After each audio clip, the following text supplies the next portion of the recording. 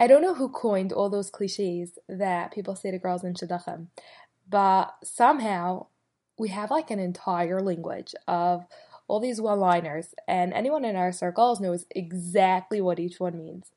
Like, I want to know, who was the first person to say Eretz Hashem by you? Or, he's busy now. Or, you're next. I've actually seen a few variations of these bingo boards with all these classic phrases that people tend to say to singles, and you're supposed to cross off the box each time someone says it to you.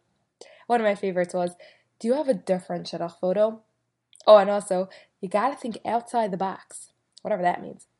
So anyways, as much as we know that people mean well, as we discussed in our Eretz Hashem by you and Stop Being Cynical clips, obviously hearing some of these lines over and over can get a bit annoying, just a tad, especially the ones that make no sense, like, he'll come when you least expect it. But there's one line that, even though it's totally true, I never liked hearing it, and I'll tell you why. Spoiler alert, it's today's title. The line is, the right one at the right time. So I know 100% that it's absolutely correct, but it never gave me chazak, because every time someone says it, I'm like, okay, but I don't know when the right time is. It might be in 5 months, it might be in 5 years, so why in the world are people telling me that? I'm still left with the unknown, just like before. Refer back to our second clip called The Unknown to hear more details about that.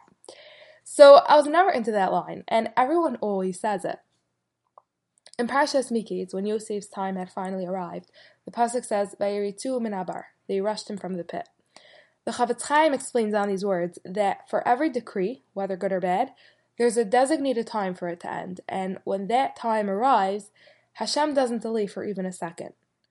So too here, when Yosef's time for being in prison had ended, he was immediately rushed out, so as not to delay his freedom by even one extra moment.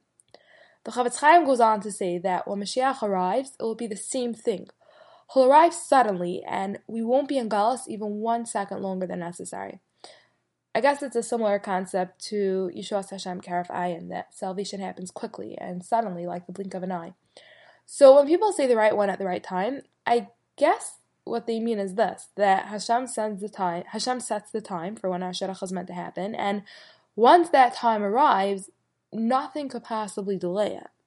But again, I'm still stuck with the fact that we don't know when that time will be. So here are a couple of thoughts.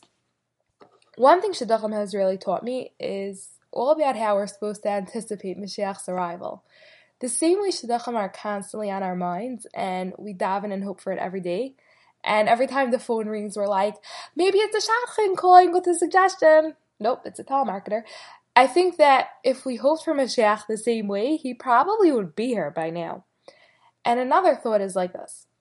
Well, it still doesn't give me chazak as far as the waiting aspect. Like when people say it in response to kvetching that shidduchim are taking so long and when is he finally going to show up, it's not a very encouraging line because again, we don't know when that right time is. But I'll tell you how it can be encouraging.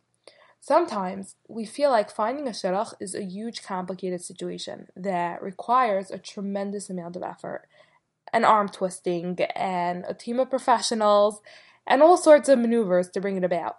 But the truth is, the shidduch is already set in place. It's all figured out. The solution is already there the entire time. We just need to wait until Hashem decides that the time is right, at which point, boom! Immediate results. It's that easy.